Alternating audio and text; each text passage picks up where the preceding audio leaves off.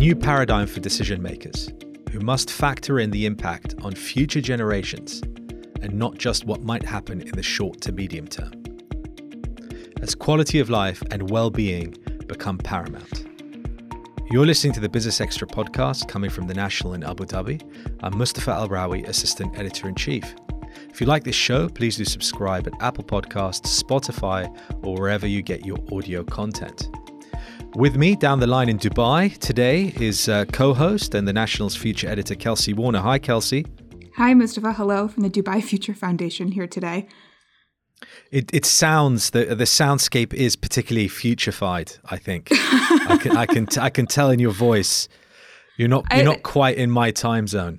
It's an exciting morning. So because there's this growing trend among governments and even the United Nations to start building in more systematic ways of using the future and using this principle of foresight to govern and to build policies. We're seeing it in Singapore, we're seeing it in the US, in Finland, here in Dubai, and in the UAE.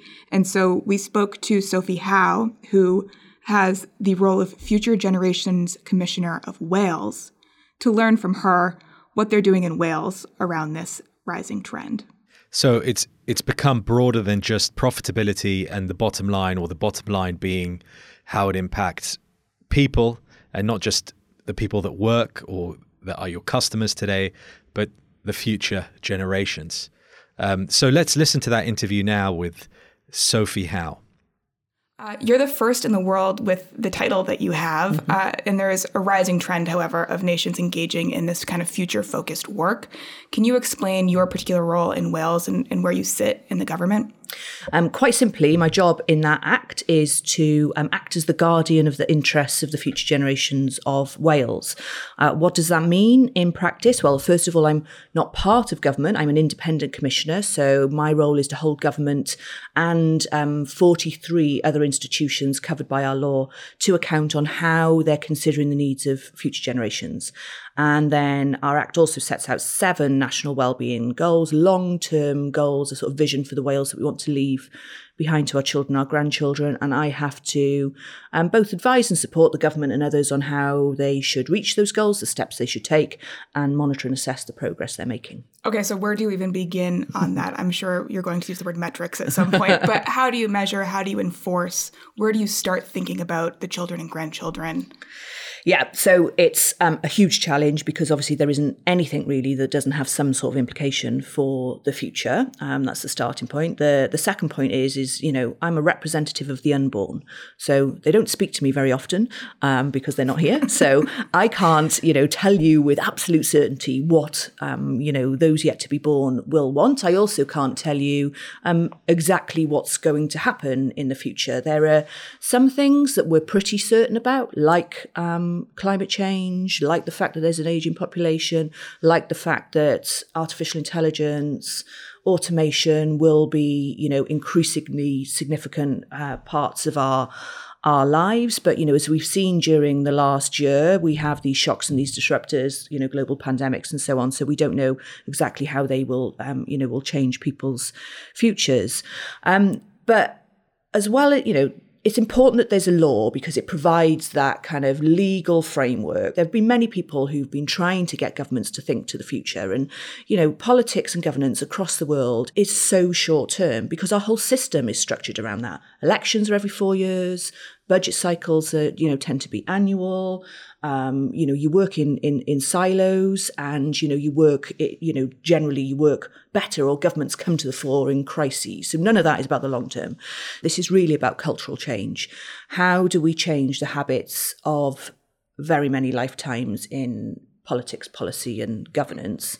And how do we inspire people to think to the future? So to me, that means you are providing a sort of immediate gut check to policymakers. So what is the overarching question that you want them to be making sure they're asking themselves before they are setting law, making policy, and defining budgets? Yeah.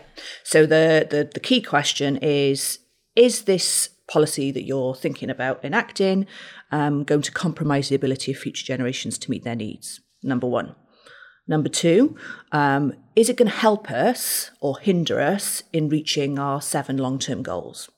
So those are the two most important questions. And I suppose there's a sub-question to that second one, which is, is there something that you could do which would better equip us or better take us towards those wellbeing goals? So let me give you, an example.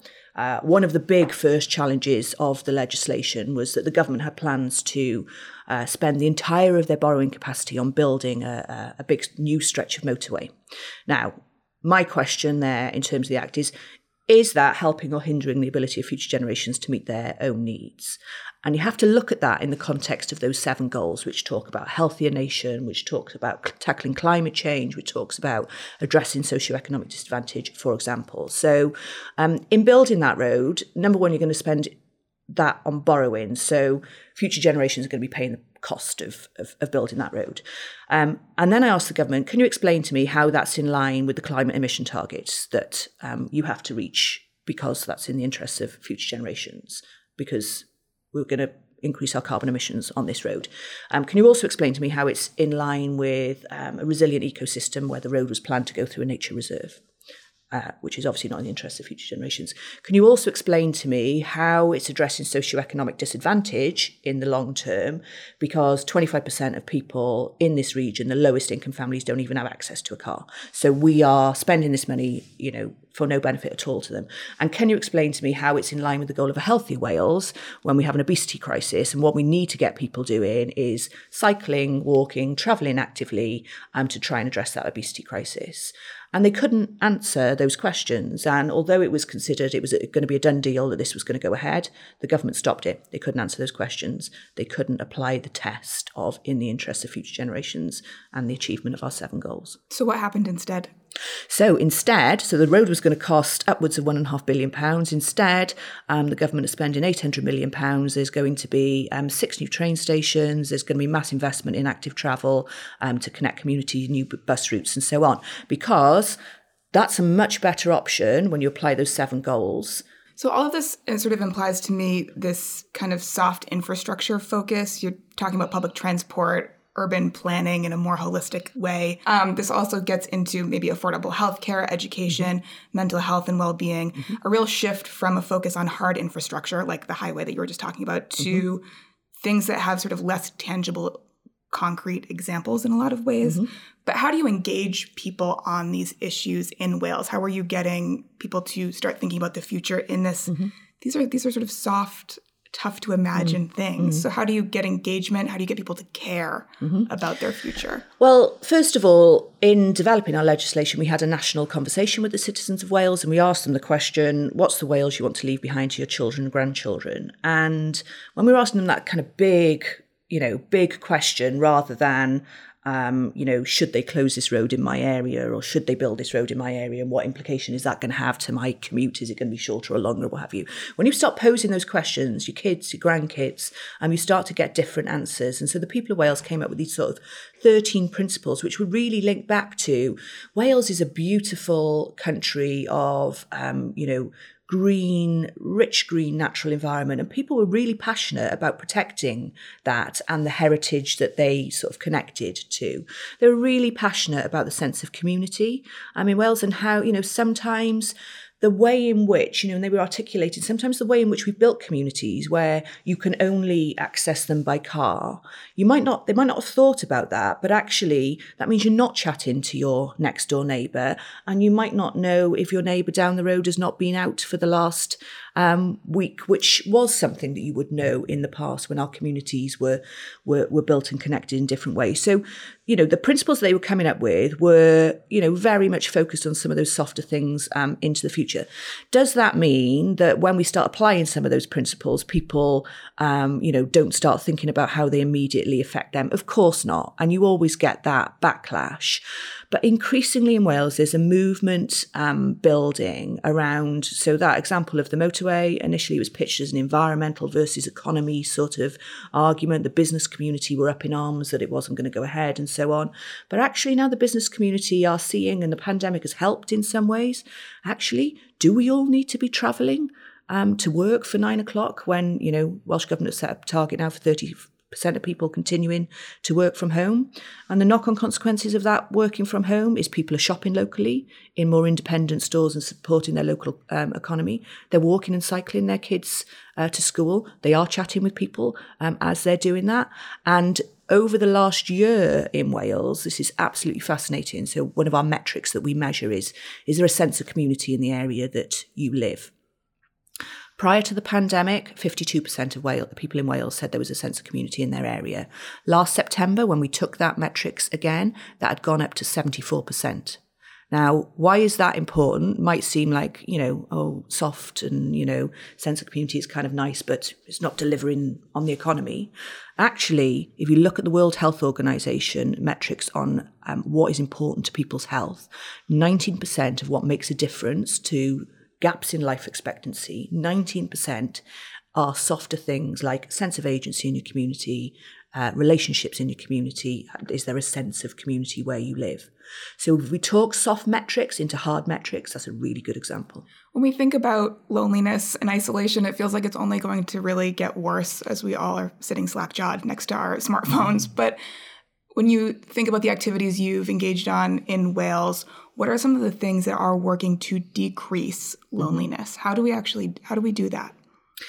Well, I think a lot of this is not rocket science. We just haven't valued it. So if I give you one example of a brilliant intergenerational program in where a school in quite a tough area, the kids in this school have got some quite tough things going on at home and living in poverty, and an older people's home. So the school picked the kids who had poor attendance, poor behavioural issues and so on, and they paired them with residents in a care home now, and they go and visit weekly. What were the results of that?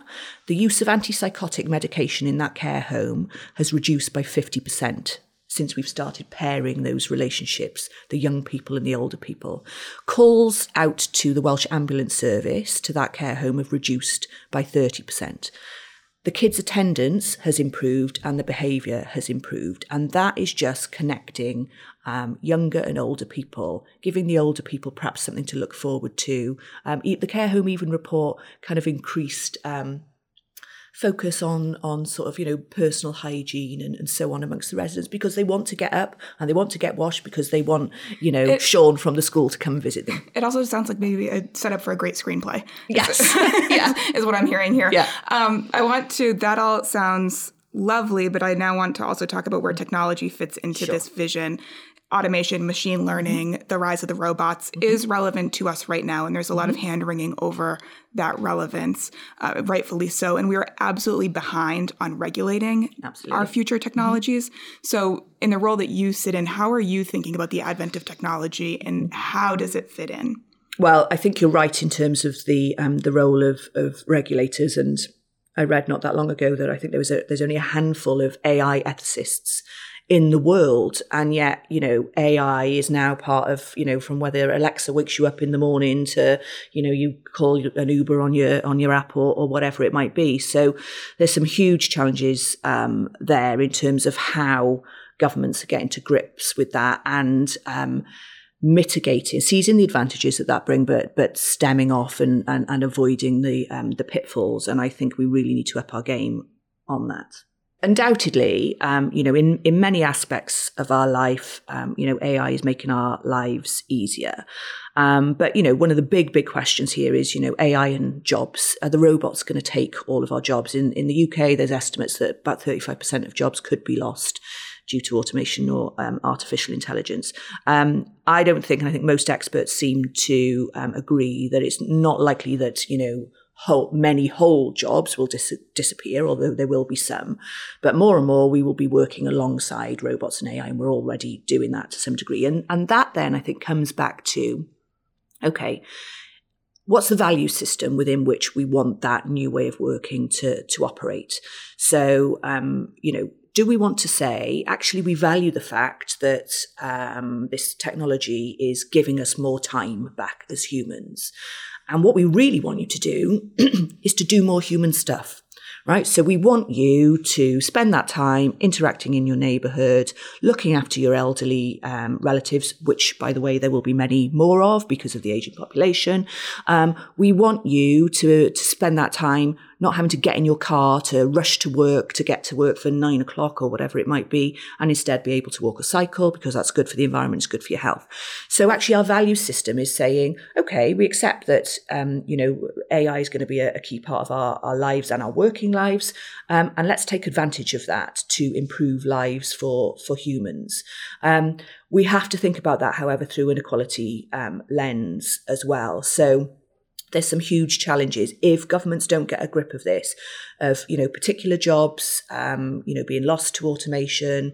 Could well be the lower paid jobs where people are already struggling to make ends meet. So there's a whole raft of things which I don't think we're anywhere near properly understanding, let alone planning for. And that's the role of people like me to be highlighting some of these challenges. In a couple of weeks' time, I've got a report coming out which looks at future trends and inequalities. So the impact, who will climate change impact upon, who will AI and automation impact upon, and who will the ageing population impact upon, positively or negatively, in a way that is trying to raise these issues for government to start planning now for any of those implications. I want to think more with you about climate change. We were woefully unprepared for the pandemic, despite for decades that being, on the top of many risks lists. With climate change, we have the stark warnings. We know we are somewhat too late. So now it is time to adapt and scale. What is going on in Wales on this front? I mean, sustainability, buzzword, but what are some of the things that Wales is doing to adapt and prepare? So Wales was the first government in the UK to declare a climate emergency. I think like many other governments, however, we're, all of us have been sort of, late to this, although Wales has got quite a proud history in a number of areas. So we are third in the world for our rates of recycling. We're sort of knocking about 70% of waste being recycled. And actually, our new Beyond Recycling strategy is called Beyond Recycling for a reason, because we recognise that actually what we need to do is to reduce our consumption rather than just recycle the things that we've used too much. And it's also making the connections between things like, we were talking loneliness and isolation before. How do you connect waste and reducing and recycling to loneliness and isolation? There is a connection. So in Wales, some of the initiatives that we're putting in place to reduce our waste are through things like the Library of Things. So how do you, in a community, that you're sharing things like lawn mowers, like paint strippers, like, hedge trimmers, all of those sorts of things. And in the way that you do that, those sorts of things, repair cafes increasingly popping up in Wales. So you don't chuck away the stuff that doesn't work anymore. You go to a cafe, you interact with people, you have conversations whilst you're getting your whatever repaired. So those two things are kind of connected, and this, that I think in itself is quite interesting. So more broadly on climate change, back to the conversation about roads, our government has just announced a moratorium on road building, but almost every road scheme that even if they've been approved, have been paused and now will be re-evaluated in light of our climate emissions targets and in light of the Future Generations Act goals. We're doing a whole range of things around obligations on our public services to be carbon neutral by 2030. We are we're planting a national forest to sequester carbon and to restore nature and biodiversity. And one of the things that I'm really pushing the government to do at the moment is to establish a national nature service to provide eco-literate jobs to people in Wales, particularly young people, which will also develop the skills that we need to restore nature in Wales and to help to meet our climate change targets. Wales is a population of about 3 million people. So when we think about replicating your efforts elsewhere on the scale that you have done, so that's about a third of the population of the UAE, a very small percentage of the population of the US, for example. Yeah. So when you think about replicating, what would you advise?